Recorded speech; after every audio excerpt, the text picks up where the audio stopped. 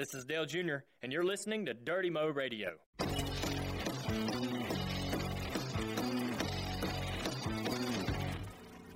Justin Allgaier, driving the number 7 Branch Chevrolet in the NASCAR Xfinity Series.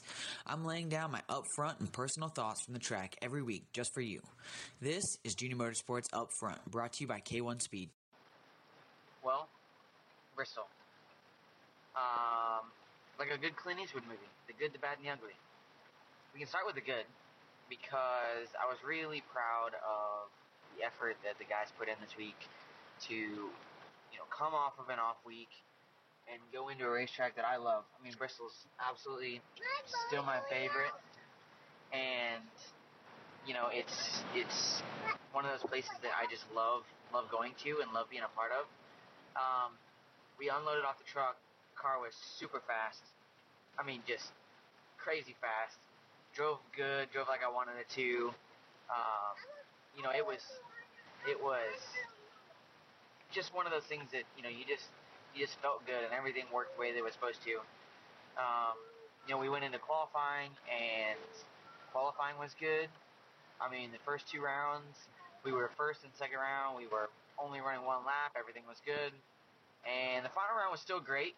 Unfortunately, we just got a little bit too tight by the time the final round came along and ended up qualifying 5th. So, still a great starting spot. Got to start on the inside, which, I'd be curious to hear from you guys as fans what you thought of the grip strip or whatever you want to call it there on the bottom lane, because it was definitely interesting. For me, I wasn't a big fan of it last year. I actually kind of liked it this year. It made the racing fun. It did make it a little bit more hectic and crazy, and ultimately what ended up being our demise in the end of the race. But I thought it was fun. I thought it made it very unique in how you could race, because at the end of the race, we were on the top, the bottom, the middle, kind of everywhere, and I think that was pretty cool. The race started. We ran kind of top 5 all day. Just kind of hung out there, and depending on what lane you would get in on a restart, or depend on who was in front of you or who was behind you on a restart. Our car just kind of just didn't have enough grip to go. When we would take off on a restart, you were just kind of like on top of the racetrack and trying to hang on to it, and then as the run would go on, it was getting better and better. So we were hoping to get to halfway, or at least the end of the second stage, by before the rain came, because obviously that was going to be a big deal.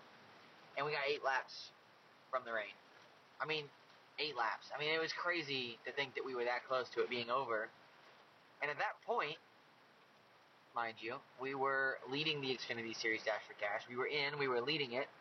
And had the race been called completed, we would have been the only driver to win both Xfinity Series Dash for Cash races this year. And unfortunately, that's not the case.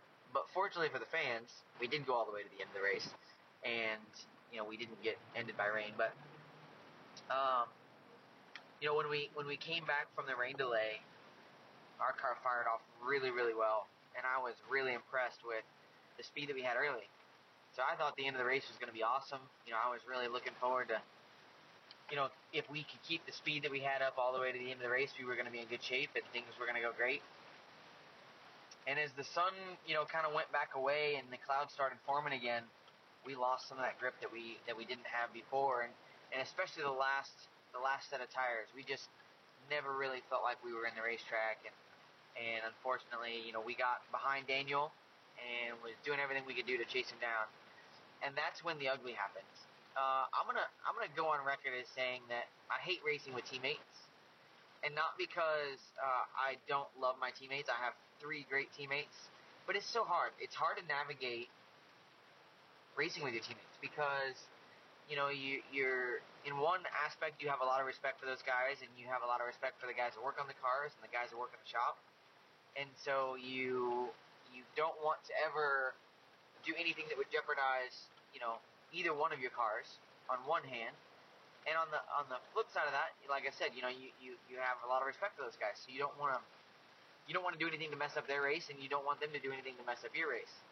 On the flip side of that, though, when you're out there on the racetrack, it's hard to navigate, because you're still competitors. Even though you're teammates, you're still competitors, and especially coming to the end of these races and points being so important and all the things that we go through on a weekly basis of being so important, that it's hard. I mean, I won't lie to you. I don't know sometimes what the right thing to do is, what the wrong thing to do is, how much room to give somebody, what you do. And unfortunately, at the end of the race there, William and I were battling it out. We caught some lap traffic, and unfortunately, one of the really hard parts about Bristol this week was the speed variation. If you were out of the groove and if you weren't, able to keep the speed up that you needed to keep up, it really made it difficult to get out of the way for the lap cars. And as guys racing for top fives, top tens, it was hard to figure out where to go when they were gonna be there. Trying to make sure that you didn't get stuck behind somebody. And unfortunately, we turned off into turn 3, and the closing rate that we had on a lap car was pretty incredible. And William was just inside my left rear quarter panel, just enough to be there that I needed to leave him enough room. And unfortunately, the lap car that we were catching turned in and went to the middle. And 3 wide at Bristol isn't that uncommon, and it's not that hard to navigate. But 3 wide when the top car is in the middle of the racetrack is pretty much impossible. And unfortunately, because of that, it ended up turning William and I both around, getting damage to both of our cars, and just unfortunately ruining both of our races. We both had top 10s, possibly even top 5s coming, and just never got that opportunity to finish the race, and ultimately took us both out of the points, and that's disappointing. That's frustrating. On the flip side of that, my teammate Michael Annette and my teammate Elliott Sadler both got top 10, so really, really excited for those guys. And I gotta give hats off to Daniel Hemmer. What Xfinity does for this sport and this series is truly unmatched. And for Daniel to be able to go out there and win the $100,000 Dash for Cash yesterday, that was really, really cool. So I'm really happy for Daniel. He's such a great guy, and really, really proud of those guys. So if I couldn't win it, definitely glad that they were able to, and I know that he'll be somebody that will cherish that moment for a long time to come. So that was really cool.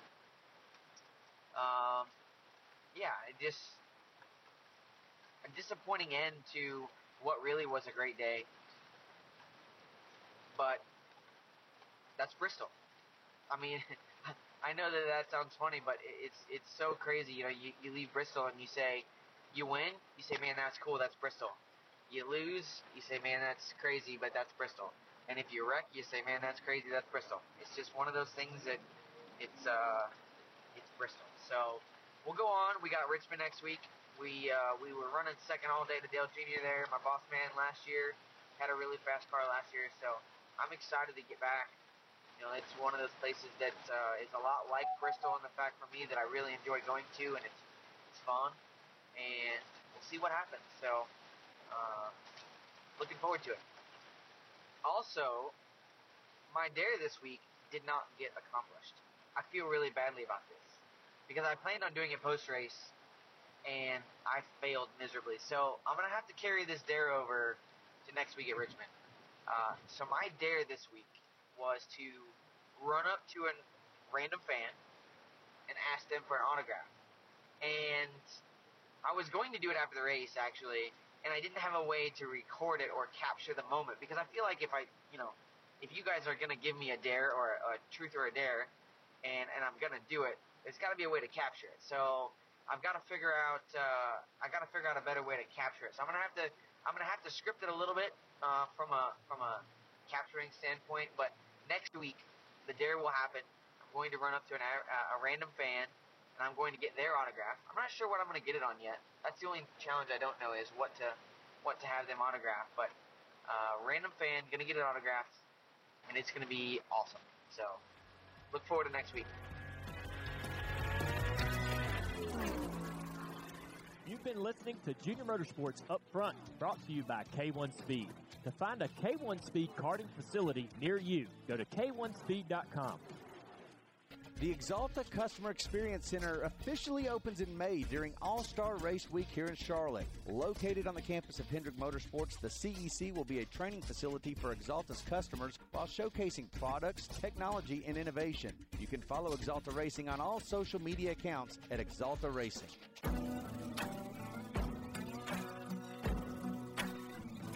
Thanks for listening to Dirty Mo Radio.